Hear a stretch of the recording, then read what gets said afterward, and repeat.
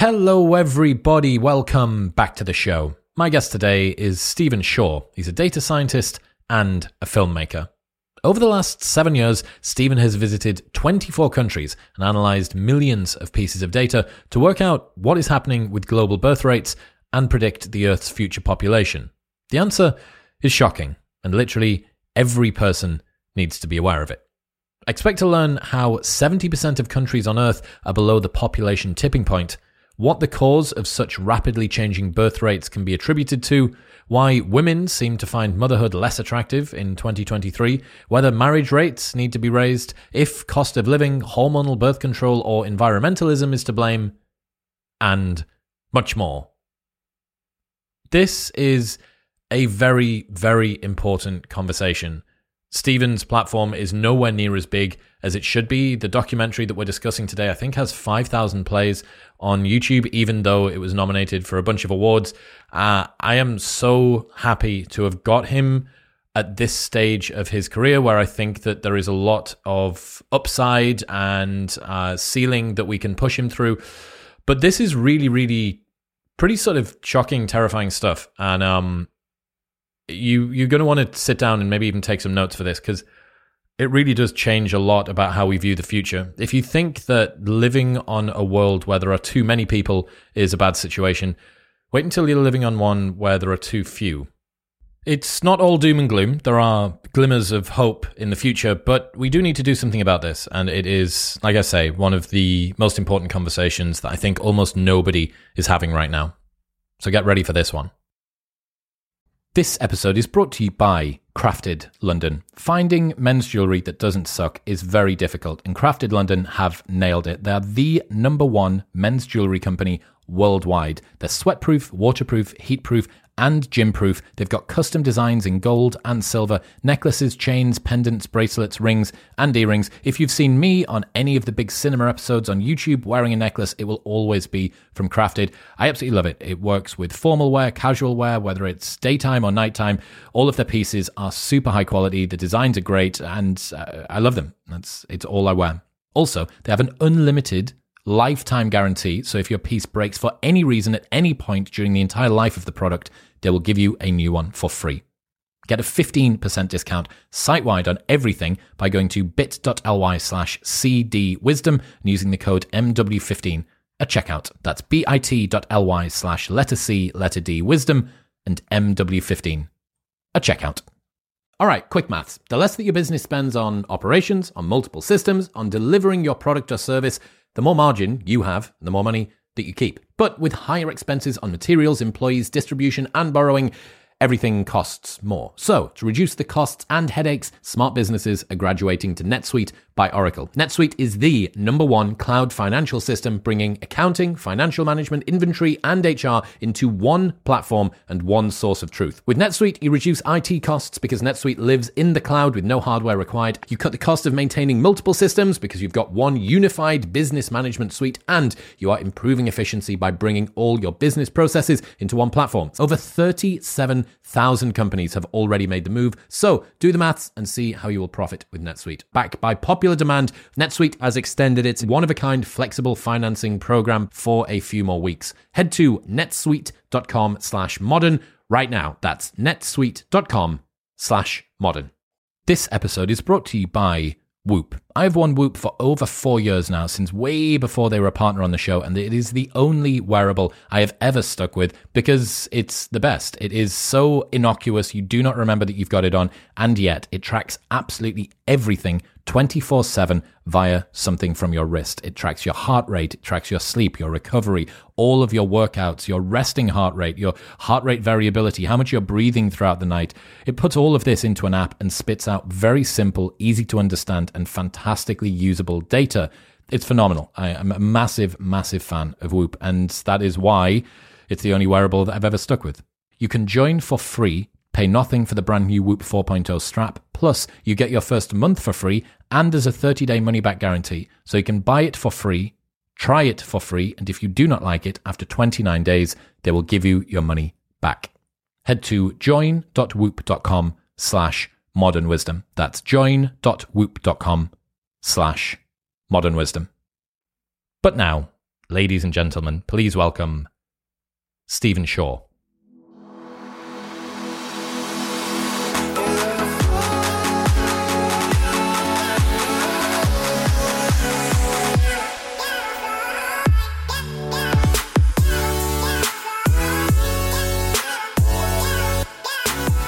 How long have you been working on this project? 7 years this month. So 7 years ago, I read a newspaper article about falling birth rates, falling populations in Europe that scared me. And to be honest with you, I read an article that the UK, or actually both from, I've lost my accent, you've kept yours, but I read that the UK is going to become the most populous nation in Europe. And to me, I didn't believe this because Germany has at least 15, 20 million more people right now. You know, how's Germany going to lose so many people? Or how's the UK going to possibly add so many people? And I dismissed it. And 2 or 3 weeks later, I thought, if Germany has had this really low birth rate for like 40, 50 years, and because people are living longer, we haven't really noticed the fall off yet, that could explain it. And I looked at data. And it was frightening because that's exactly what was happening, not just in Germany, but in Austria, Switzerland, Italy, Spain, so many nations across Europe. And the biggest confusion to me was, why don't I know this? You know, I feel someone who is aware of world issues. I was aware of population decline in Japan, and a little bit Spain and Italy 20 years ago when youth unemployment was being blamed for low birth rates there. But when I saw how consistent it's been for such a long period of time, I wanted to dive in and find a book. I wanted to find some explanation. There's books about it, but they all focus on local issues. Here's what's happening in Japan. Here's the problem in Italy. Here's the problem in Germany. And that just did not make sense to me. For me, there had to be some kind of global trend happening. And I needed to find out for my own sanity as much as anything else why this was going on. I get the sense that this is the most dangerous of the existential risks. And the reason that I think population collapse is the most dangerous is it doesn't galvanize anybody into action. There's no smoke in the sky. There's no incoming asteroid. There's no movies about Arnold Schwarzenegger coming down naked from the ceiling and crashing through your house. This is the kind of existential risk that creeps up on you year by year, generation by generation. Nobody sees it coming, and when they do, it is too late. And we still have people and news articles and replies in comments where I and Jordan Peterson warn the entire world that this is something which is a concern from people saying, good, there are too many people on this planet in any case. And you can understand, frankly, a little bit naively, if you think there are too many people, this can sound like a good thing. What I'd encourage anybody who does have that view is start to look at the implications of this. Start to look at what way this is going to impact all of our lives, young and old. And maybe it is good for some people, but we need to be prepared for these changes. And today, we're simply not. I agree with you completely. You know, of all the threats we face today, this is the scariest. And it's exactly as you say, this is a background problem. This is something we read in the newspaper once or twice a year. It becomes a little, these days it's becoming more topical year by year, which is a good thing. I think people are starting to galvanize, but it's still a background problem. And to your point, absolutely, this problem takes about 40, 50 years to really take effect. And at that point, if somehow magically the birth rate went back to replacement level, say in Japan where I am right now, if that were to happen, it would still take 30, 40, 50 years for Japan to restabilize itself. And that's because of the age balance issue where you have so many old people and you've lost the young generation who are also the generation who would become parents. So even if they start having to, you still have this large number of older people to take care of. That doesn't disappear for a long period of time. So I call it, in my documentary is called Birth Gap. The gap in ages between the number of old people to supporting young people. And I call this birth gap trap. Once you're in it, to get out of it, you actually need to go through more pain of somehow encouraging people to consider, if they want, to have more children while still at the same time supporting old people. It's horrible. Oh, so you're going to end up with this sort of hourglass shape to the demographic where you're going to have a bottleneck of competent adults, you're going to have a ton of young people and a ton of old people, and you're going to squeeze very, very hard on that group of adults in the middle. Okay, so whatever happened to the population bomb? Because I remember that when I was growing up, that there was a thing that people were worried about, the population bomb was going to happen. Yeah, and I mean, it goes back to the book of exactly that title, written by Paul Ehrlich, who's still, expounding his views that children are garbage. I've heard him say that women shouldn't be allowed to have the number of children they want. It's a horrible perspective on humanity. The irony is that book came out late 1960s, and at that time, we already knew that birth rates were falling rapidly. I think the birth rate in the US, for example, reached replacement level around that time. So the reality that there was ever going to be a bomb really was somewhat a fantasy. Now, are there challenges environmentally from the increase in population that we've seen in that time? Yes, it's certainly true since that time. Of course, the world's population has increased, but we saw the rate was slowing rapidly everywhere. And population is a wonderful thing because you can see, relatively speaking, so far into the future. Other things we can't possibly know. What's the interest rate going to be in 2050? We don't know. What are mortgage rates going to be like? What are job opportunities? We just simply don't know those things. But for example, we have a pretty good idea the number of 80-year-olds there will be in the year 2100 because they were born in 2020. They can't be any more than the people who are already born. And of course, things can happen the decades ahead, but we have a pretty good idea about how people are surviving. So with relative accuracy, we can actually project quite far into the future in terms of populations. And the population bomb era, people knew that the world's population was going to peak around 10 billion, give or take. And that's exactly what's happening. So yeah, the people today who think there's too many people, that's their view. But the reality is they should be celebrating because we're already at the peak effectively. We're already just coasting to the top of this roller coaster. And I really think people need to be looking at the other side. And most especially, I'll just finish on this point, most especially, we need to be looking at this at an individual country level. We're not all in the same roller coaster here. Or if we are, we're in different cars of a roller coaster. And Japan's up front with South Korea and Italy and Germany. The UK and France and the US are kind of a little bit farther back. And nations in sub-Saharan Africa are at the back of this roller coaster. But it's the same roller coaster that we're all on ultimately. Just how bad is the birth rate in different countries? Well, yeah, I mean, to me, the scariest, if I have to call it one country, would be South Korea, where we're down to around 0.8. And to put that in context, we're talking of a situation where the number of children being born in South Korea at the moment will fall by half every 25 to 30 years. And that's a way to think of it. The birth rate numbers are not very helpful if we try and imagine the future impact. I mean, what's the difference between a fertility rate of 1.9, 1.8? They sound the same. They're not. If we take a birth rate around 1.9, the number of babies being born will fall by half every 900 years or so. It's effectively irrelevant. You go to 1.8 and that goes down to around 250 years.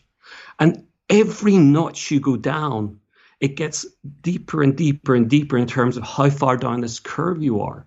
You've got to look at other regions, of course. Taiwan is similar to South Korea. Hong Kong, Singapore are very similar as well. Japan is a little higher, but because it's been going on so long here in Japan, the impact really is starting to notice right now. And finally, to answer your question, China is probably, because of its size, the most scary in terms of what's about to happen there in terms of that age balance, where I just don't know how China will cope with the number of old people they have to support there. Peter Zeihan on this show said that he thinks China's population will be down to 650 million by the year 2050. How accurate do you think he is? I think he's in the ballpark. I think absolutely. What we're also unsure of is how accurate the numbers out of China are. There's a lot of speculation. Some massaging of the figures, I think. Yes, and I don't know if that's right or wrong, but I mean, you just put yourself into a society that hadn't enforced. I mean, one-child policy. Not all families were having one child. It was more regional. Farmers were allowed to have two, for example, and there were certain rules that allowed people to have more. So the overall average was never one for China, but it was low, and it's been at a low point for a long time. And just to kind of emphasize what that means, first generation, you have a little bit less young people. Second generation, because there's less young people in the first generation to have those children, that's when it really becomes noticeable. And third generation is when it gets horrible because you really have so many old people to take care of. Well, everybody remembers from the pandemic the R0 number, right? That when it's above 1, for every infection, there are more infections. When it's below 1, for every infection, there are fewer infections. And it's precisely the same way that it works when it's children. If there are fewer children, there are fewer children to have fewer children. And if that trend doesn't get reversed, it is an ever more increasingly difficult hill to climb back up, because you need mothers to have 10 children each because there are 10 times fewer children in there. Okay, so a lot of the people that are listening will be US, Canada, UK, Australia. How are they looking in terms of birth rate? I mean, all of those countries now are at a point where it's deeply concerning, deeply concerning. So we're talking numbers around 1.6, 1.7. Canada, I believe, is 1.5. So I think there was a time up until 7, 8, 9 years ago when we were only looking at countries in Europe and Japan as the countries that had a problem. A counter argument for the US, which has some validity, is immigration is higher there traditionally, so the US will be able to balance this a little bit. But still, the trend has started, and it's really starting to gain traction. And let's not forget, the US trades with the rest of the world, and if there's less people in the rest of the world, particularly the industrialized world, that can buy products, this will affect everybody, irrespective of what your local birth rate is. Is anywhere suffering less badly? I beg your pardon, I'm sorry. Where are the places that have got the best birth rate? You know, you really it's surprising. You might think that you wouldn't have to go too far to find those, but you really do. You almost have to literally go to sub-Saharan Africa and start looking at countries there. And of course, there's countries like Nigeria with birth rates still around 5, but there's other countries in sub-Saharan Africa, like Ethiopia, like Malawi, that are down to around 4 and are falling quite rapidly. People might assume that countries, perhaps Arabic-speaking countries, Muslim-majority countries, would be countries that are higher. In some cases, that's right, but in other cases, it's not. It's not something that can easily be explained by religion or by culture. The biggest factor is poverty. Taking people out of poverty means that they're less likely to have very large families, 10 children, 4 children, 6 children. Just happens less often. But I would like to kind of just focus on one thing, if I may, about what the actual reason for this is, because this is the journey I went on. And, today we dwell on this overall average number of children per woman. You might call it total fertility rate, but it's an average.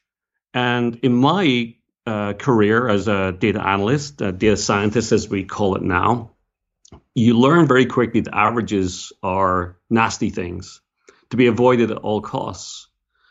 And what I tried to do is find out, well, below these averages, what are the underlying trends? And I don't believe it had been done before. I'm writing a paper on it right now, but it turns out, surprisingly, well, let me tell you this, in the 1980s, mid-80s, the average mother in the US was having 2.5 children. Recently, it's 2.6. It's gone up. If you take around 30 industrialized countries that provide data to the UN to allow these family size numbers to be calculated, in the mid-80s, the overall average was 2.4. Today, it's 2.4. there is no difference for the number of children that mothers are having. And even to go further than that, in Japan, which is wonderful, there's so much detailed data going back decades here. In 1973, which is an important year because really the low birth rate crisis started just right after 73. In 1973, 6% of mothers were having 4 or more children.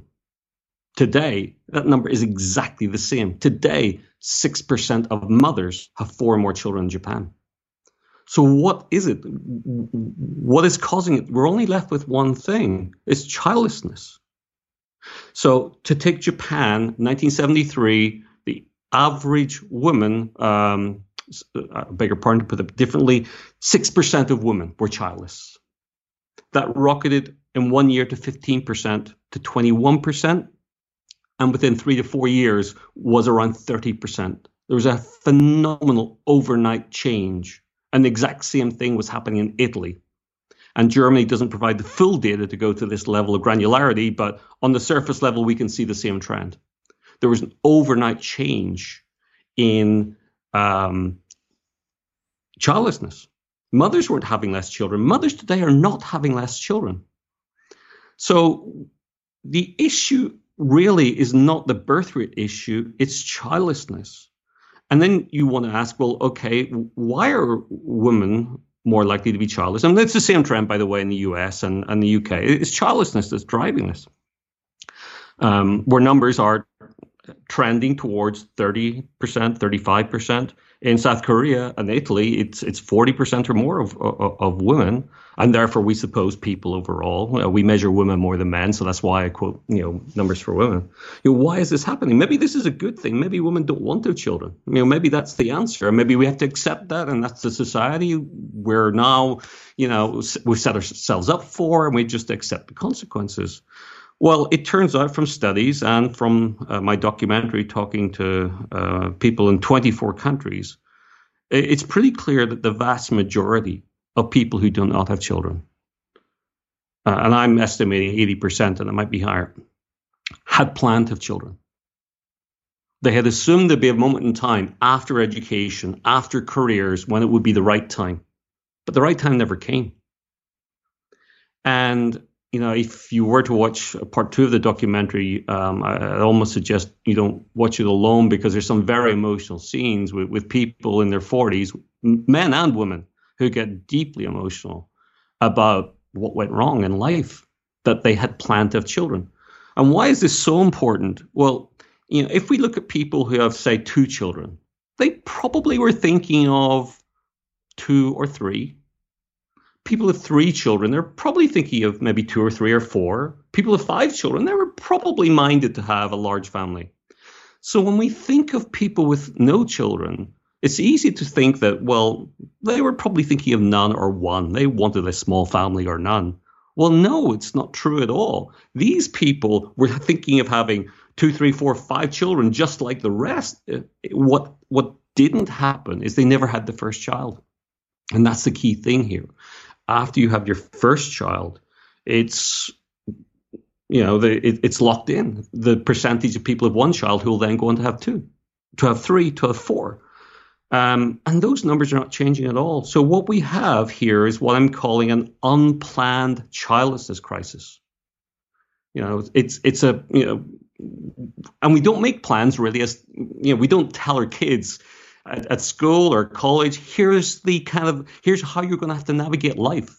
Here's where the fertility window kind of ends for women.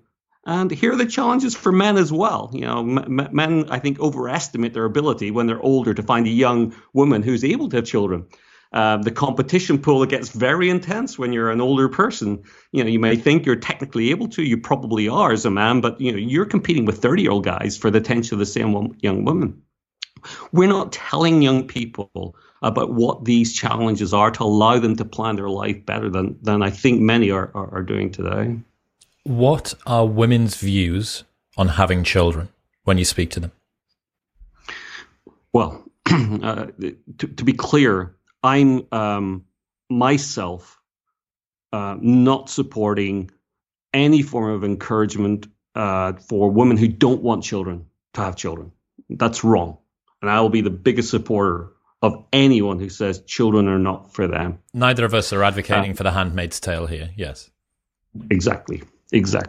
Now, my hypothesis from my interviews, from my research, is that it's pretty much innate as to whether you have the desire to have children or not. Now, that desire can kick in quite late. We've interviewed people who were 30, 31 when suddenly the desire came about. But that's quite rare. Most women, I think, know quite early on in their 20s, early 20s, if they are minded to have a family or not.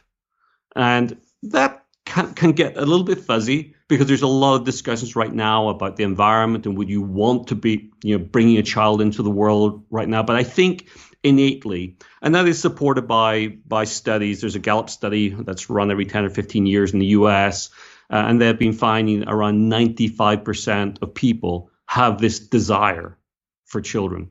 So when you ask, well, what do women want? I think we've got to treat women based on whether would be in the group who don't want children, who plan to be childless, or those who don't.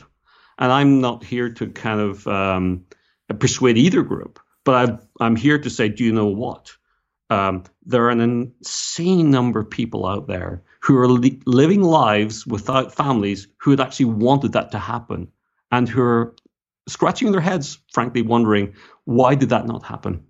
One of the problems that you come up against here is the inner citadel that people retreat into, right? The number of people that I see online, both men and women, who have struggled to find a partner, who have left it too late, and then who retreat from, I wanted to have children, left it too late and couldn't because I leaned into my party boy or boss bitch lifestyle.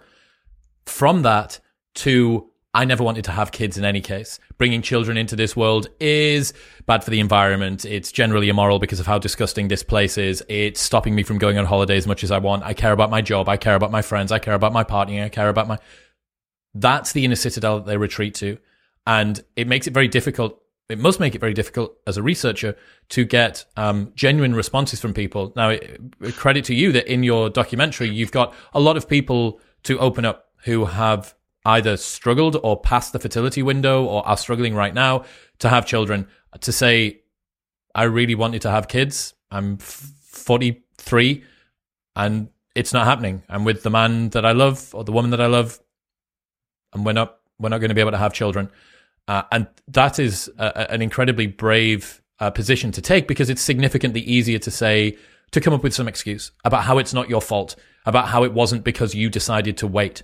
And sometimes people don't meet their partner until later in life. Sometimes people aren't financially set up until later in life, etc., etc., etc. But for people to actually own that choice that they made to not have children is a brave position. And I wonder how much of the data gets skewed by people that retreat into that inner citadel as a cope to justify why they didn't manage to make it work.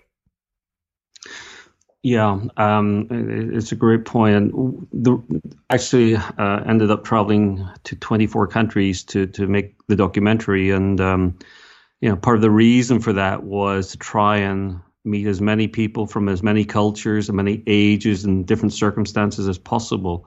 And you're absolutely right. There aren't many people you would meet. Usually I'd meet them in their homes, chit chat for a little bit, and then we'd do like a 1-hour interview. And it was usually towards the end of the interview, when they were comfortable, they would start to kind of tell you their true feelings on this issue. I think another example is someone who saw an early screening, a lady who saw, who doesn't have a child. She saw an early version of the documentary, and she was initially quite almost offended by, why are you talking about this subject matter? And she called me afterwards and we had lunch, and she told me that the weekend after, she didn't open her curtains. She spent the entire weekend in her apartment, coming to terms, remembering that she had wanted a child. And then come Monday morning, she was done. She'd gone through that grief process that had been inside her for, more than a decade, had accepted it and was moving on. That's not a unique story.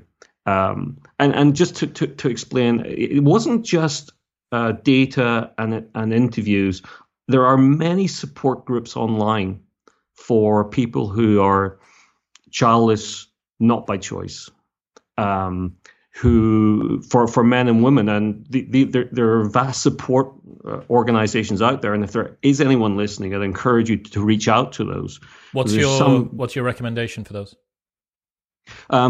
There's a lady called Jody Day who runs a support group called Gateway Women. And Jody is an access point both to men's groups and to women's groups. There's also an organization called World Childless Week, who are a support group for people who plan to have children. Those groups are incredibly helpful. I've spent a lot of time interviewing them, getting to know them. The one term they use is grief. And it sounds a big word, but when you speak to people who had wanted to have children, who wanted a legacy, who'd wanted a future, and all the things they cannot do, it really is grief. And I think as a broader society, I think we need to understand, for example, a small point, it's a big point to people in this situation, people in work environments talking about their kids. You know, you'll have co-workers talking about what they did the weekend with their kids. For some people who have not been able to have children, that is a very difficult thing to hear. And you hear stories of people having to go to the bathroom, go out of the office, just stay away while that conversation is being had. I don't think we shouldn't, I just think we need to be more sensitive that there are, I believe, up to 30% of adults who now are effectively living lives without children who, would have planned to have them. Just to hammer that point home that you made earlier on, is it your view that about 80% of women are childless due to life circumstances? That's exactly my point. And there was a study done by Professor Rinska Kaiser, which was a meta-study, and that's the exact number he came up with. And it's kind of supported by other evidence out there. So Professor Kaiser identified 10% of women who medically could never have had children. There was something fundamentally, sadly, that meant that they couldn't. Another 10% were women who'd chosen not to have children. And as Jody Day says, there's a whopping 80% like her who always planned to have children, and through pure circumstances, the biggest circumstance being not having the right partner at the right time. In the right time, meaning when you're, in your fertility window. So yes, 80%. When you say not having the right partner at the right time, you do mean not having the right partner early enough, right? Or perhaps, I suppose, you could potentially have the right partner too early, then sticking about for too long, and then you fall out of love. There is some evidence that I'm sure that you've seen from the evolutionary psychology literature. If you and a partner stay together for sometimes over 5 years, but between 5 and 8 really seems to be a sweet spot, and a child hasn't come into this world, people can find themselves falling out of love with their partner for kind of no real reason, and they don't really know where it comes from. The cute way that she used to sip her coffee on the morning actually drives you up the wall, or the fact that he always leaves the forks out on the dining room table, which you used to think was a little bit okay. Now it's turning you inside out. What it seems like is that there is an evolutionary program that runs that says, if you're in a relationship, a committed relationship with a partner that you're invested in, children should arrive at some point. If children don't arrive, because ancestrally no one would have been electing not to have children, and there were no reliable forms of birth control, there is an incompatibility somewhere between us two. It might be me, it might be you, but what I do know is that if we both split up, I have a better chance. There's a 50% chance that it could be you or me, and if we decide to split up. So people that have been in relationships that have said, I found the love of my life at 21 years old, but we're going to hang fire until we're 29, and then we'll decide to do it. And they get to 27, and they find, I thought that this was the one, and it's actually not. That is a psychological bias which everybody needs to learn about. And that's actually the one, I would say the overwhelming majority would be people not finding the right partner early enough. However, there is the potential that people could find the right partner almost too early. You find it at 18, 19, 20, you stick about for a long time, and then this bias kicks in. So just to drill that home, 80% of women, and this is meta-studies, replicated, pretty robust as far as it goes, yes, are childless due to life circumstances, and the most common life circumstance is that they didn't have the right partner. What about having the right partner and waiting? So one side of this would be singletonness, I suppose, would be contributed to by being single. Another element would be having a partner and then deciding to wait. Did you look at how that gets split up within that 80%? Well, for sure. I mean, I there's a quote in my mind that might be from Julie Day again, that there's like 50 different ways to be childless. There's so many possibilities of what can happen in the circumstances of life. But my interpretation of it is this. Today, you may know that the majority of college students in the US, and actually most other countries, are women. So today, undergraduate students in the US, there's 9.5 million female women and 6.5 million men. And it's 30% less. And there was a study done on Tinder by, again, I think it was a Dutch university, Ghent University, I believe, that showed that women on Tinder effectively swipe right 91% more of the time if someone has a master's degree as a man compared to bachelor's degree. So women want to match with someone at least as educated as they are, but yet the number of men through the education system. So this is one of the challenges. Women are looking and competing with each other for a pool of men that aren't really there anymore. But as well as that, I think as a woman, and I'm conscious that I'm a man, and I have a daughter, a mother, sisters, uncles, aunts, but this is my perspective of what I'm looking at it from a man. So apologies if that offends anybody, but my belief is that women going through education, you studied your 22, 23, you might have some college debt, you want to get started on the career path. You want to work for 3, 4, 5 years to get established because when you have your first child, things are going to change. And you've just studied for 4 years at college and you've got college debt. So why are you even going to think about having a child or even being in a relationship necessarily that would be with the right partner to be a father of a child until you're getting close to around 30 when things seem to change? And one of the facts that came up across every country we looked at was that women turning 30 without a child, if you're childless at 30, at most you've got a 50% chance of ever becoming a mother. And that's maximum. It's actually lower than that in most countries. I could not find anywhere any examples. So it's a toss of a coin turning 30 without a child.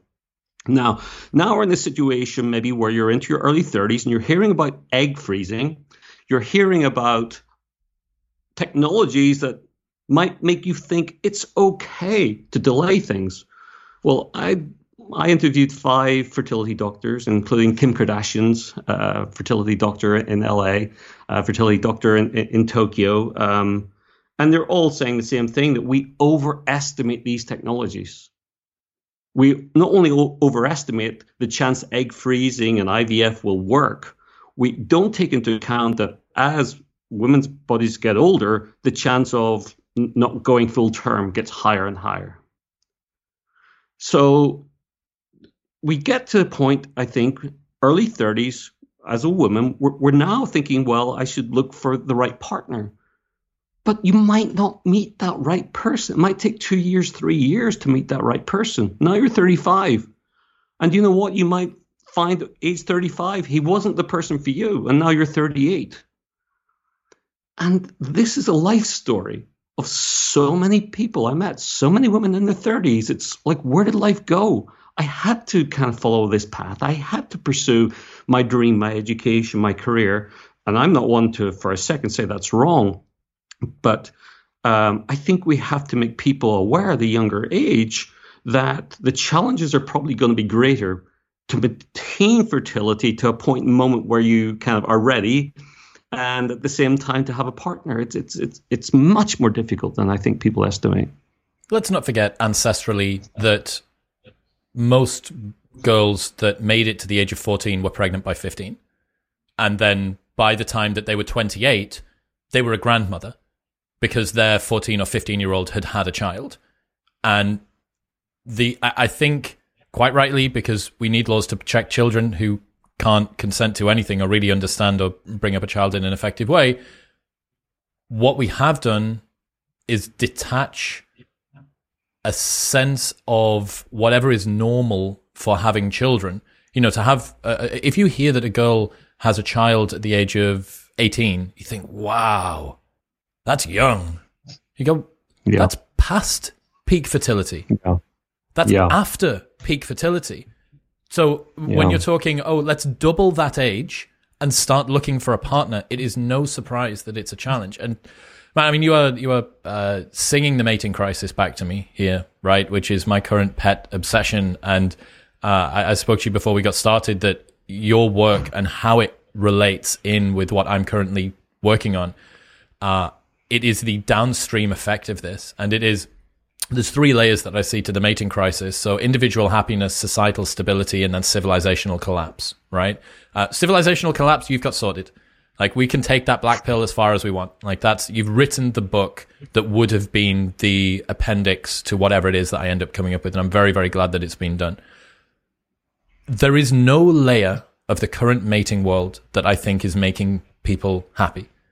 I don't think that it is effective on an individual level. I don't think it's effective on a societal level in terms of stability, and I don't think it's effective in terms of global population. Moving on from that very positive point, what about men? We've spoken about women and their approaches to their views of children. It seems like most women on average wanted to have a family, struggled to find a partner, and then didn't. Women fundamentally are the gatekeepers to relationships and sex overall. The men are the protagonists, and men are the supply and women are the demand, you could say, in one way or another. Did you look at men and their attitudes to having children? Yes, absolutely. And I find it more difficult to interview men and for men to open up talking about this. But I was very grateful to finding groups online, support groups for men, who allowed me to interview them, to kind of discover their support groups and to understand their feelings. I don't think there's any fundamental difference between the proportion of men and the proportion of women who have a desire to have children, nor indeed the grief impact of not having a child as a man. There's almost this feeling that you are not a man. I don't want to say that, as it's. I'm repeating what I've sensed and what I've written in research as one of the reasons. I think men find it really hard, the idea that, in future they will not have something to pass on, the legacy to give the children that they thought they would have. And I don't differentiate. What is different about men, I think we falsely assume that because technically biologically, we're able to have children late into life, that means we don't have to worry at that younger age of the 30s. But it's back to the point that we're all competing. The most eligible men are competing amongst each other for the most eligible females in whatever way. I know it's your topic, whatever way that works out. But by definition, every year you get older as a man, you're less eligible. You might not like it. And unless you're, a super wealthy person on Hollywood, whatever, we see those extreme examples. They are there. But they're the exceptions. Just because Leonardo DiCaprio can continue to cycle his girlfriends out at the age of 25 doesn't necessarily mean that you can.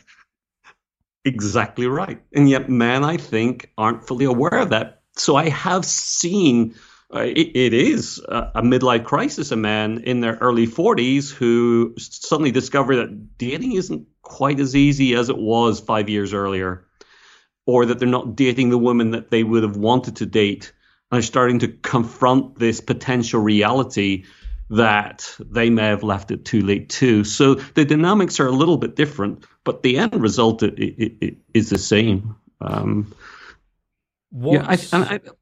on. There's one point I think I nearly said it 2 or 3 times before, but it's a great analogy, and it's not mine. I was interviewing Megan McArdle, a Washington Post columnist who writes about this topic from time to time, and she gave a great analogy of grandmother's lamp. I don't know if you've come across this analogy, but the analogy is there's a young girl and she goes to her grandmother's house every weekend. And every weekend, the grandmother, they get their coats and they go out and they go to every antique lamp store, trying to find a lamp. And the granddaughter says, Grandma, why do we always go out finding a lamp? The rest of your house is perfect. Everything couldn't be nicer. And grandmother says, that's why I can't find a lamp. It has to match with everything else in the house. And the analogy being to dating, that I think as we delay things into our 30s and 40s to find that magic person, it gets harder because we've already built our lives. We already know where we want to live. We've got our kind of career. We've got our friend circles. We know whether we like to, ski or go to, the mountains in summer or to the beach. So we're trying to find someone who is that match. Doing that in your 20s is a lot easier earlier because you're helping to build and shape your lives together. So to your point earlier, I do think if there's an answer to this, I do have some optimism that young people will solve this. I've seen conversations open amongst college-age children, high school-age children, between themselves. And I think the answer will be to find a way for people to have children younger again, the way that happened in the past, but at the same time maintain career opportunities. And that's going to need some form of re-engineering of society as we know it. It's not an easy thing, but this challenge, we're going to have to find some way to solve it, because otherwise it's going to be very painful for a lot of people around the world. Let me give you an exclusive insight into some of the research that I've been doing for my stuff. Please.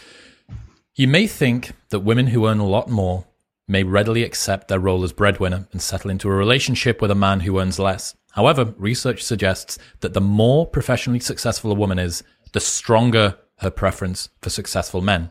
In a study of financially successful newlywed women, researchers concluded that, quote, successful women place an even greater value than less successful women on mates who have professional degrees, high social status, and greater intelligence. This trend is also present in cross-cultural contexts. Separate studies of 1,670 Spanish, 288 Jordanian, 127 Serbian, and 1,851 English women all found that high-resource women desired mates with greater status and more resources. In general, single women are 3 times as likely as men to say that they wouldn't consider a relationship with someone making less than them, and this trend is worsened the more professionally successful a woman is. And it doesn't surprise me at all. It's what I see, that women, I think it's a natural thing, do want to marry someone at least as successful as they are. And by definition, as women are getting more and more educated, more successful, which is great in itself, of course it is, the pool of eligible men gets smaller. It's what I call the tall girl problem. So if you are a girl who is 6'1" without heels, you're stuck trying to date professional athletes. As you rise up through your own competence and dominance hierarchy, there is an ever decreasing pool of men that you can be fundamentally attracted to. Why? And someone made a really great comment on a post that I put up about this recently. And they said, I have 2 daughters and I'm concerned about this problem, but also I want my daughters to get the absolute best that they can. Both of them are incredibly competent. And I replied and I said, if and when I hopefully do have a daughter, I absolutely would want the same. I would want the absolute best for her too. Why should it be the case that a woman that commits herself to conscientious, industrious, hard work in both education and employment and manages to achieve everything that she's wanted professionally should settle for something that she doesn't feel is worthy of her in the mating market? Well, there's no reason for it. But there is that is the individual level. When you start to smear this out across a population level or a societal level, there's just not enough men in the pool for all of these high-performing women. And because of the mating preferences that are predisposed into both men and women, there's some challenges here. So rolling the clock forward, we've looked at the individual motivations, which I really, really wanted to get out of you. One of the other most common reasons or justifications that I hear from people is cost of living is too high. I can't bring a child into this world in any case. What role does that play? Well, this is an interesting one, and you're right. It's the first comment that many people make. And in a sense, it's true for these people and for their peer groups, for society. Life is expensive today. But for me, you've got to stand back and say, well, wait a minute. First of all, if we go back 30, 40, 50, 60 years ago, post-war time, people were much, much poorer than they are today. And we're still having families, actually quite large families. Is that adjusted for inflation and cost of living? Yes. Well, I mean, the point, it's a general point. The general point is that if you look at poorer times, whether it's in the industrialized world or elsewhere, in the past, people were having larger families and were poor adjusted for inflation. So it can't just be about money. So you then say, well, what might it be? And I think it comes down to prioritization. Because I think today, people's priorities are first and foremost, well, you rent or buy a nice apartment as much as you can, maybe a car, possibly two cars, a vacation. Well, why not two vacations? Maybe join the golf club, the tennis club, all the things that kind of society has programmed us to aspire to. And we aspire to it because our friends are doing it. It becomes the norm. So when you've done that and you've got those things, what capacity is there left financially, time-wise, to have a family? So I think it's the affordability question really is one about prioritization. And I'm not saying that people should reprioritize unless they want to. But I think it's a message I'd like younger people to be hearing, so under 25s who are still building their career in particular, who, I would like to kind of forewarn that, it may well be that all of your priorities leave you in this situation where the idea of having a family is too expensive, and that might be a fundamental reason not to. So finance, I think, is understandable, but because of the past when people were poor, having large families, and because of all the other things these people have, all the commodities that they somehow do manage to, I think it's not a moot point, but it's not as simple as saying, oh, money's the problem. What about environmentalism? And of course, we get this a lot. And I do have concerns about the environment. My own view is that putting less pressure on the environment is a good thing. I think the future should be one that we aspire to put as little pressure on the planet as possible. I'm not all doom and gloom because I think we will cope with things, we'll work our way through it. But in terms of population, childbirth, and the environment, I don't know if this is a good analogy or not, but I'm going to share it with you for the first time. I imagine that, some world leader commissioned 3 experts to come up with a solution to the environmental problem. What's the most practical? And the first expert comes along with this crazy idea. The crazy idea is we're going to make the planet bigger. We need more space. We're going to figure out a way to kind of make it bigger. And the kind of leader just rolls his eyes and says, well, that's not practical. And the next person says, do you know what? We're going to tell people to have less children. And you look at the data and that doesn't work either. I mean, the reality is populations have their own traction. So I put those 2 groups together. And the third person, which is where my mind is, says, do you know what? It's impractical to make the planet bigger. It's really impractical to tell people to have less children. It doesn't work. And even if it did, it takes about 30 years for people to become consumers. It's a really inefficient way of trying to tinker with, environmental issues.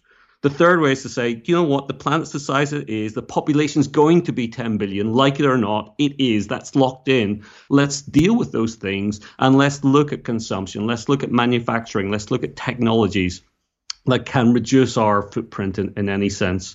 So anybody who thinks that lowering the birth rate is a magic, can I give you another number here? So I've seen more than one study that's estimating that the footprint of under 30-year-olds in industrialized countries is around 8%. Consumption really rockets between 30 and 65, and then it goes down very quickly again. If we were to have half the number of children currently in the industrialized world, from tomorrow, it's down by half. After 30 years, that would reduce total consumption by 4%. only 4%. And that would take 30 years to get to that point. After 20 years, you're only down 2%. We don't have 30, 40 years to solve environmental issues, or that's what I'm hearing, at least from those concerned. Trying to enforce people to have less children is a really inefficient way to try and solve any environmental issues. Let's not forget that it's not people trying to enforce anything. It's cultural pressure. It's cultural bullying. It's a swath of articles that talk. I mean, there was an anti-natalist parade, like march thing here in Austin, Texas, toward the back end of last year. Everybody dressed in all black, like the least fun, least cool parade that you could think of. You think parade and you think ticker tape and good music. None of that. And it is something, given the challenges that we're facing in the mating market with regards to industrialization and its problems associated with birth rates, with regards to women leaving it too late, trying to find a partner, all of that stuff, someone coming in and kicking the horse when it's on the floor and saying, oh, and you shouldn't be doing it in any case, to me is just pouring kerosene on what is already a pretty big blaze. And it is the thing that I'm railing against the most at the moment when I see it online, because it's just such a stupid, absolutely stupid point of view to say, you are fundamentally wrong and broken and bringing a child into this world because of the cost of living. They're going to have an awful life. Well, it's the best time to live on Earth ever in history, right? The fact that you're having an existential crisis because you don't get the same car that your friends on Instagram do is no bearing on the quality of life, right? Yeah. And when you roll it into environmentalism, when you roll it into the cultural pressures, when you roll it into the cost of living and all of that sort of stuff, culturally reinforcing a trend of childlessness somehow being associated with freedom, when 80% of women planned on having kids and couldn't, you are encouraging a world in which 80% of childless women are suffering, and you're contributing to it. Yeah. And we haven't even talked about the long-term consequences here. But this is a problem that ultimately leads to a lot of people later in life living a life alone and then dying alone. There's a loneliness crisis happening right here in Japan right now. It's a humanitarian crisis. And you would think, okay, well, that's Japan. It's so far, down the track with this. But no, it's not just Japan. If you go to Brazil, you have the same thing happening in Brazil. Birth rates are falling so fast in Brazil, you wouldn't think it. And you have these elderly parents. They may have had one child. The child may have emigrated. So this humanitarian crisis of lonely old people, whether they've had children or not, but particularly if they've never had children, is something that we need to confront, because otherwise people are just going to be left to, die away in their homes.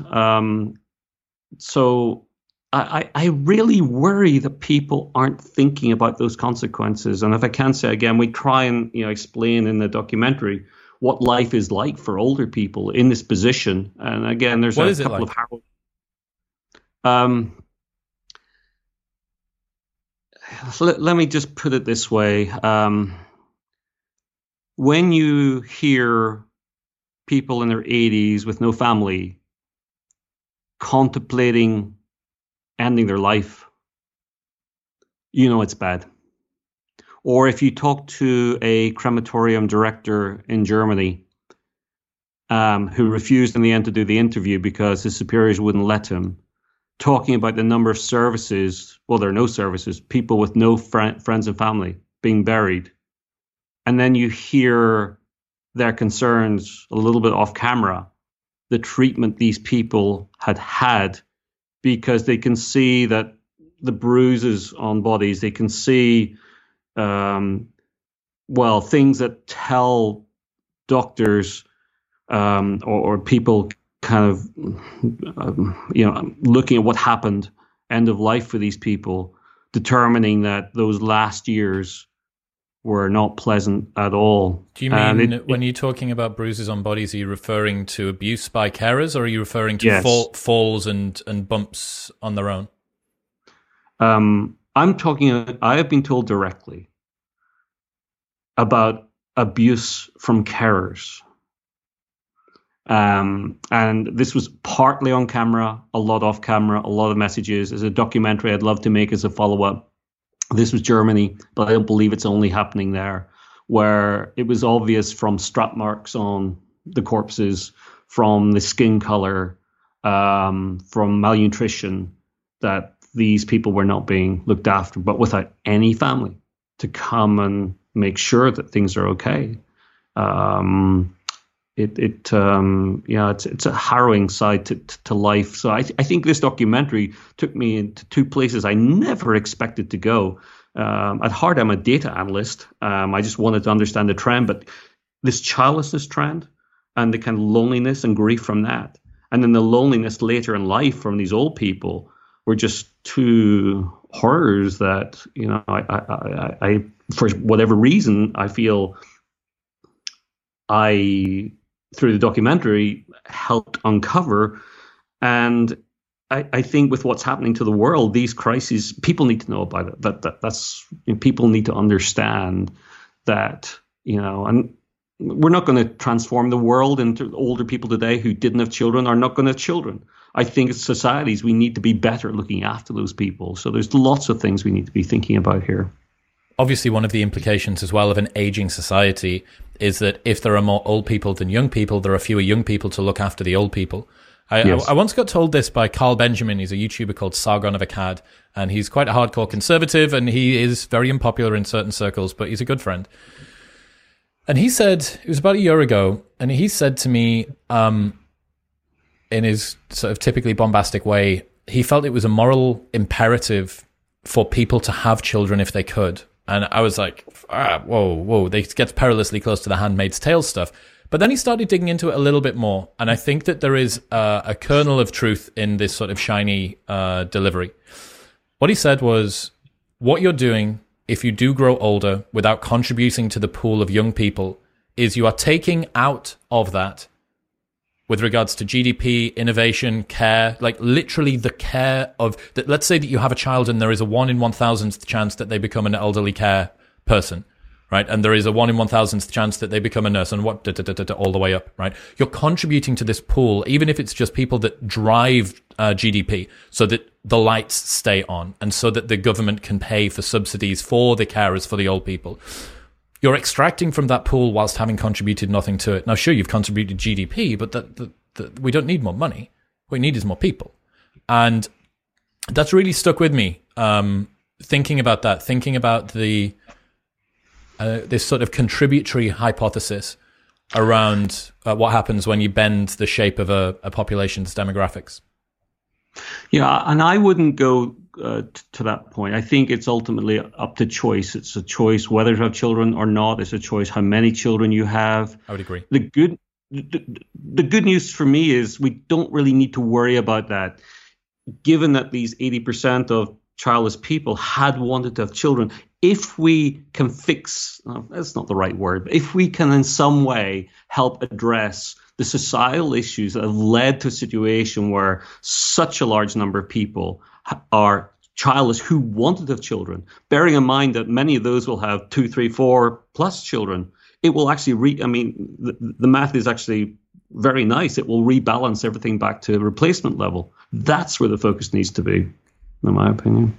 That is a really good point that I totally hadn't thought about. That we're facing down this bleak future of an ever-decreasing number of people having an ever-decreasing number of people. But on average, 80% of people that didn't have children wanted to. It's not like there is this... If it was 80% of people didn't have children and didn't want to, we're looking at enforced childbirth or like artificial wombs or sperm donors and some Matrix-style farm of child bots. It's not. Most women that didn't have kids wanted to have kids. They couldn't due to life circumstances. They were, how would you say, physiologically capable of doing it. It just they didn't get it right. So the fix is, of all of the different nightmares that we could exist in, ours is the most luxurious. That's right. And, when I started the project, I was quite accepting that I would find a different conclusion. The conclusion may well have been, people just don't want to have kids anymore. Didn't seem to make great sense to me, because why would we change so suddenly, given our species has been around for millennia and, our ancestors before that. But if that had been the outcome, I would have been someone to say, here's my research, here's my documentary, but we've got to accept this. We're going to not fizzle out, but there's going to be a civilization change. But the reality is actually, and it made so much more sense, that there is no real change in desire. It's that society has changed. And I don't want to make it sound easy that we can just, flick the switch and say, this is great. People just need to have the kids sooner, or they need to kind of think about this more. There needs to be societal changes somewhere. And I actually, education is something where, are we really using our time well to go to college, to 21, 22, 23, and then maybe get a master's degree or do some extra studies to spend our 20s studying? When if I look back, and I do have 3 kids of my own who are kind of just college or post-college age now, and you actually wonder how much of what they learned was really relevant. And I know you can't identify what might be relevant given you want to equip people with as broad skills as possible. But I think we could be taking 1-2 years out of the education cycle without much difficulty, having people on a career path earlier, and then allowing people to top up education later in life when they know exactly what education is relevant to the career path they want. Did you read Richard Reeves' Of Boys and Men, which came out last year? I've heard of it, but I have not read it. Short book, easy read, highly recommended, very pertinent to what you do. One of the things that he puts forward in that book is red shirting for boys, which is holding boys back by 1 year. One of the things that I didn't bring up to him, and one of the things that he doesn't talk about, is you push back by 1 more year it's not a fertility window quite so much for men, it's an attraction window, right? You push that back by 1 more year, and that is something that I absolutely have not thought about, and I'm trying not to lose my shit thinking about it. That's crazy. Okay, one uncompleted loop before we get onto the global stuff. One uncompleted loop with regards to the trends of how it affects people personally. Why is it that increasing industrialization across the board is associated with a decrease in birth rate? Because as far as I can see, and I may have got this wrong, the only thing that ties all of these different countries together, you make a great job of it in the documentary where you explain that in Japan, schooling is private and you pay for it. Somewhere else, it's socialized. In this place, cost of living is high. In this place, cost of living is low. In this place, there's tons of support for mothers that want to get maternity leave. In this place, it's basically none at all. This is super egalitarian. This is blah, blah, blah, blah, blah. The cultural milieu of all of these different places could not be more different. Yeah. What are the trends that draw all of those different countries together, given their differences? And why is it that industrialization is associated with declining birth rate, in your view? Well, industrialization, I think, has been driven by women coming into the workforce and women gaining educations equal or not exceeding men. And that's a good thing. I support that. I want to make that really, really clear. But the reality is the fertility window is being kind of narrowed and narrowed and narrowed, so that in the past you would have had and industrialized nations, but this is now rolling out across the world. You've got countries like Bangladesh with a birth rate of 2.0, just below replacement level. India has just gone below replacement level. Nepal is at the same point. Thailand is 1.5. It's the same as much of Europe. And again, if you look at education systems in Thailand, they're fascinating. It's the same thing. Out of every 10 college students in Thailand, I think it's 7 are female. It's 6.5 or 7 are female and 3.5 men. And what's happened there is a situation where young men feel that they can't compete. There's two sides to this coin. The women can't find the educated men to kind of they want to date. You then have the men who are kind of shunned because they're not smart enough, they're not educated enough, they're not the person.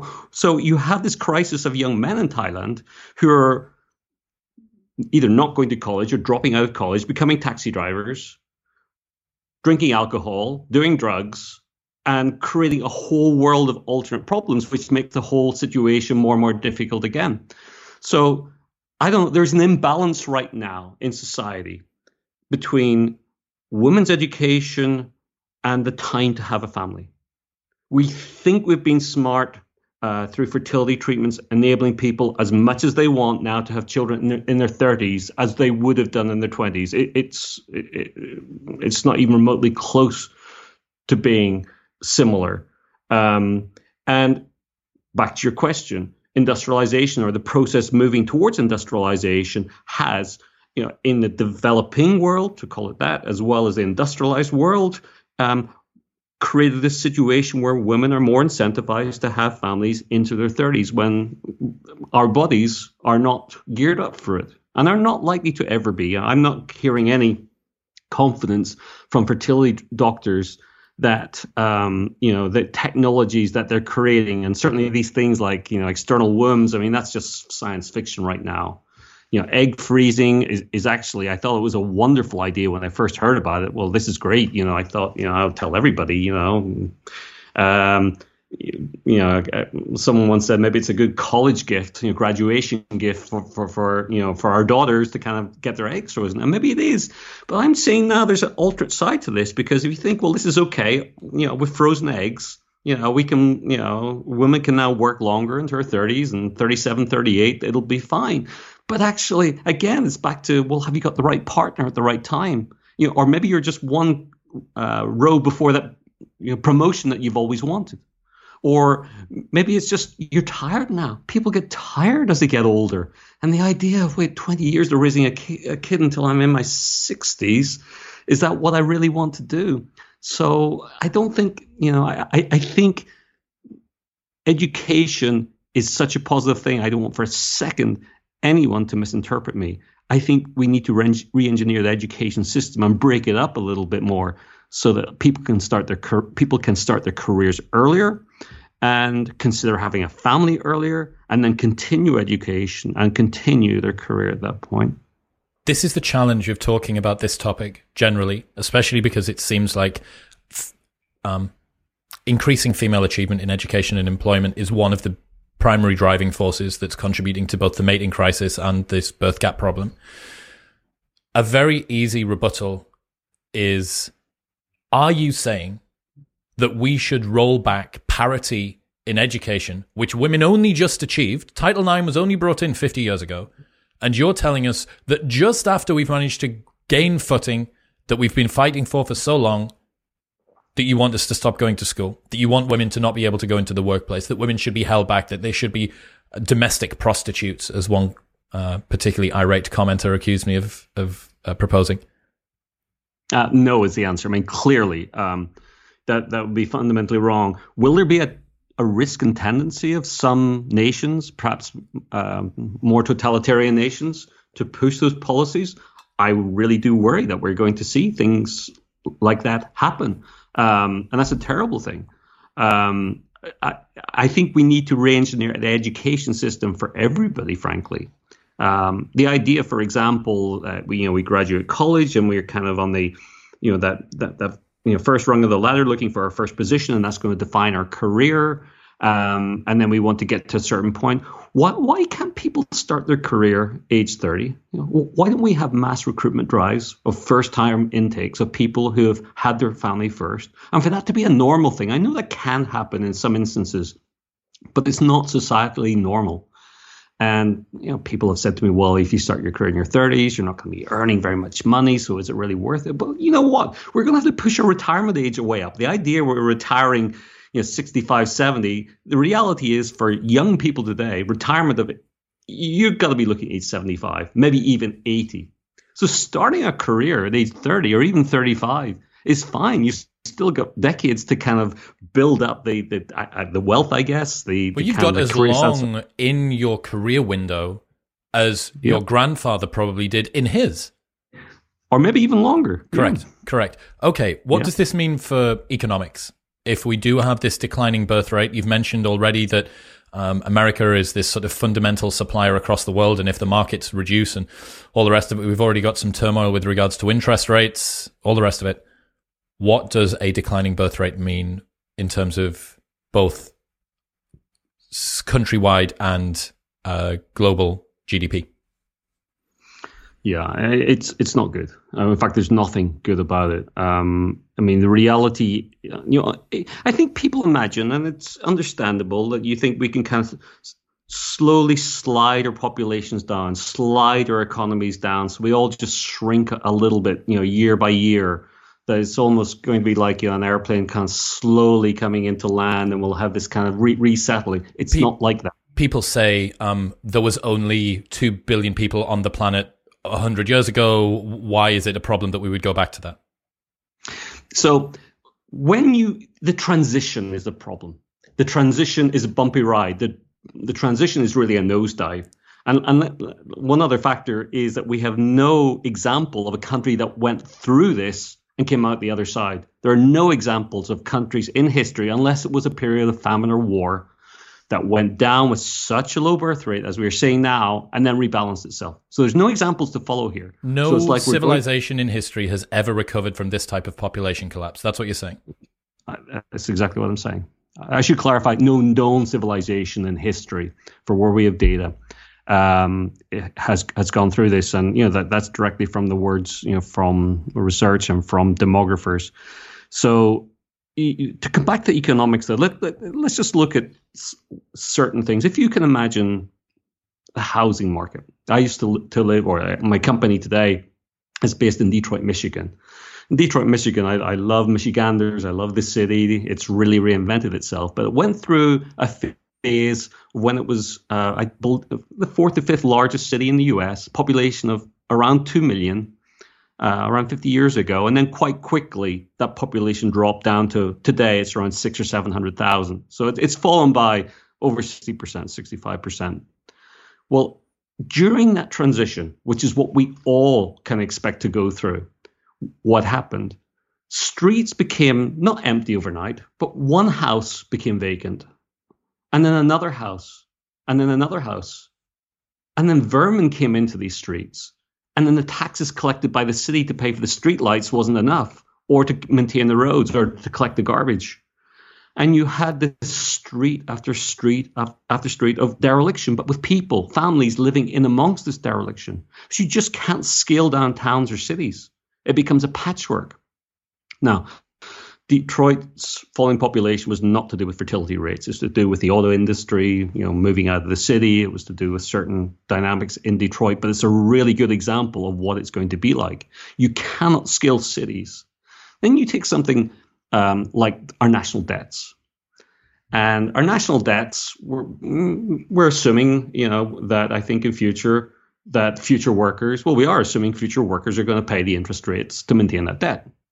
But if you have a shrinking workforce to pay off the national debt, by definition, the interest rate payments are going to get higher and higher and higher. So you're going to have these workers paying more and more tax, not just to cover the cost of the old people that they're going to have to, in terms of welfare, in terms of pension systems, but also to try and, maintain their cities, and also to pay off the national debt. And it doesn't stop there. Every which way you look at this economically, think of it as a long-term recession, a recession that will be measured in decades. That's what we've got to brace ourselves for. And if I could turn it around to one final example, imagine you're a coffee shop owner in a little town. There's 10 coffee shops. And every year, your cafe, like all the others, have got less customers, less and less and less. And you're looking at your staff, and okay, this population's shrinking, but you're trying to balance it. Are you going to invest, repainting the cafe to try and encourage customers? Well, some might, but I think a lot of those cafes are going to start really suffering. You're going to notice that almost no one's going there, in the mornings. It might be just a few people at lunchtime, and just I think living in an environment where there isn't the kind of enthusiasm, there isn't the kind of growth and positivity economically about, let's kind of expand our businesses, hire more workers, let's open another branch. I think that's a deeper concern here. I think our mood is going to become quite negative throughout this. And I do hope that by at least being aware of this, that it's something that we, prepare for and have solutions in place for. And but economic side, there's absolutely nothing positive to say. Why aren't people talking about this more? This is a question I used to, when I started interviewing people, I'd go to demographers and some people in the press, and that's the exact question I would ask them. I think we covered a little bit earlier, the idea that it's not a dramatic problem, it's a background problem. And then you've rightly identified the environment, and it sounds like a good thing. And yeah, we used to be 2 billion people, and some people want to see us go down to 1 billion. It's a problem we don't really notice one day to another. We wake up, each day, and today's pretty much like yesterday. Nothing really changes that much. This is a problem that's slow to develop, but it's like this trap, because once you're in it, you've lost the number of potential parents to ever take you out. Japan right now, it's been losing population for 10 or more years. It was 127 million. We're down several million on that. Japan can never effectively go back up to those rates anytime the next century or more, because there's so few young people to have children. So we're looking at best, Japan probably stabilizing. I don't know the number, but it might be 60, 65 million at best. So from what? 120 million approximately 50%. Now. So we're that's realistic. And that's if birth rates go back up to replacement level, but they're not. So we're on this downward spiral in Japan, and it's one of the reasons I've chosen to live here. I moved here through researching this project 5 years ago. I think if Japan doesn't solve this problem, it's going to be very worrying for a lot of other nations, because it's one of the world's wealthiest nations. It's facing this problem direct on right now. There's a lot of awareness, and in Japan, by the way, people are talking about this. This is on the media now almost daily. It's gotten to that point, and it will get to that point in other countries too. So, I think Japan is an opportunity to show the world how to turn this around, but I'm not seeing anything that they're doing right now, despite lots of ideas I have any real confidence in. What are the ideas when it comes to policies, the ones that are useless, and your ideas for what you think would be most effective? Well, when you take Japan, the blame here is on work-life balance. People work horrendous hours here. Pay time off, 1 week a year and a few extra days. Working to 11 p.m. would not be uncommon at all. And the belief is that needs to change, and it probably does. Of course it does. That's a horrendous life to live, working that way for anybody. But the idea that, reducing working hours and adding kindergarten spaces and childcare, encouraging people to move out of Tokyo, that's something now you're going to be given a sum of money if you'll move out of the city to somewhere more rural. These are all interesting things. They may, from past examples of this, change the birth rate very slightly. But you're talking of rounding errors. And what usually happens when you launch an incentive like this, there is an uptick in the birth rate for 1-2 years. And then it goes down, but goes down lower than it was. Because all you've done is encourage people who were going to have a second or third child anyway, or start a family sometime soon. There's a pull forward effect. Oh, let's do it now and take advantage of this. So really, I think it's fair to say that any scheme to encourage people to have babies for financial reasons alone, hey, look, you're asking people who are on a career path, building a career, having gone through all of this education, everything prepared to kind of take an early step out of that to start a family. Some will, but society itself needs to be re-engineered. This isn't about tinkering with systems like that. My own belief, if I can share with you, the optimism I do get is when I talk about this to younger people who have no idea that life has these challenges. I think young people trust us, people a little bit older than them, or in my case, a lot older, that kind of we have prepared this path for them. That there's this college path, and then you're going to start your career, and then you're going to meet someone, and you're going to have a family, and that the path is just there waiting for you. Young people don't know about this uncertainty. They don't know that in many countries now, across the industrialized world, a third or up to 45% in some countries of people are childless, and the vast majority is unplanned childlessness. When you talk to young people about this, you can see the look in their eyes and the dialogue with each other. And I think because of this problem, there's going to be fewer and fewer people for companies to hire. I think corporations, government will have to listen to young people more to say, what is it that you want? And my real belief is that people do want families enough to want to re-engineer the education path, the career path, so they can do both. And that's where I get my optimism from. And at the moment in the world, 70% of countries are already past this tipping point that you talked about. Yes. With India, Bangladesh moving in the past couple of years below replacement level, it's 70%. And really, the only part of the world now is sub-Saharan Africa with what we consider high birth rates. But in sub-Saharan Africa, since 1980, families on average are having one less child every 15 years. So, it's 6, and then it's going down to 5, and then it's down to 4. And if you plot that out, by 2050, sub-Saharan Africa will be at replacement level. So we can see the same trend happening there. Sub-Saharan Africa is on the same roller coaster as the rest of us, but in the rear car.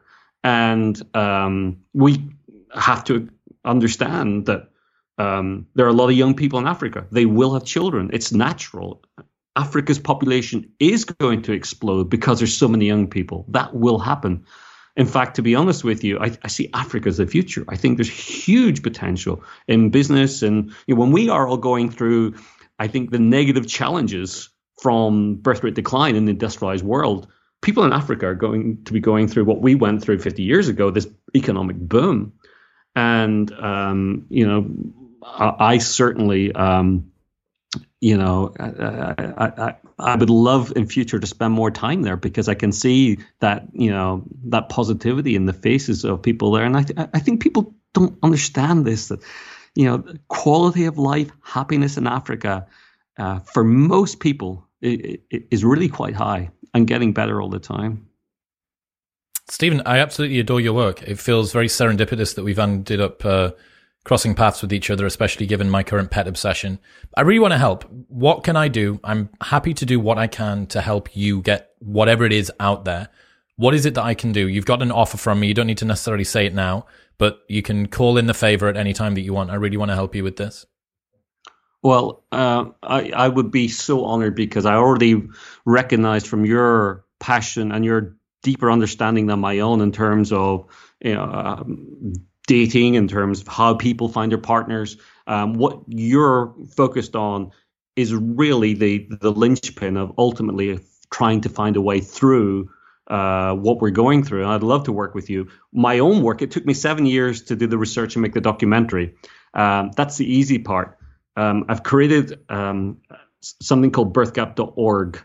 My plan is to have discussion groups, to have local meetups, to have information, to have videos globally on this topic. And I'd love to invite you more than once to come along and debate and discuss this matter, particularly with younger people. It'd be a great, great pleasure to have you on birthgap.org. Consider it done. Where can people go if they want to learn more about this? The first half of the film is available on YouTube. I don't know whether the second half of the film is available. What's going on with that? Yeah, it's in 3 parts, actually. The first part really is the why. Why is this happening? Part 2 is, what are the consequences, both personally and for societies? And then part 3 is, well, what's happening in the rest of the world, where we go to Africa and spend more time in India and Latin America. You're right, part 1 is on birthgap.org and it's on YouTube. I put it out there because I think people need to understand, what's happening. Parts 2 and parts 3, I am making a decision as to whether those are going to go on some streaming services. Right now, we're working through them. What I don't want is to do a traditional deal where I sign away all the rights to this. So someone else owns and distributes it and decides to market it, promote it or not. My passion is that these documentaries be available to educators globally at low or no cost. And I'm trying to work through kind of the licensing agreements on how that might look. So birthgap.org, people can come and can find out what the latest status on those. But I'm sure in the next few months we'll be explaining. And if anybody really wants to see parts 2 and part 3, I'm still looking for some people to review those and give feedback. So I'll be delighted if anybody just connect with me directly through birthgap.org. Stephen Shaw, ladies and gentlemen, I very, very much appreciate your work. I can't wait to keep in touch. Everybody needs to go and check this out. It's the tail end of The Big Problem, and The Big Problem is pretty big. So thank you so much for coming on today, mate. I can't wait to keep in touch. Thank you, Chris. I appreciate it so much. Thank you.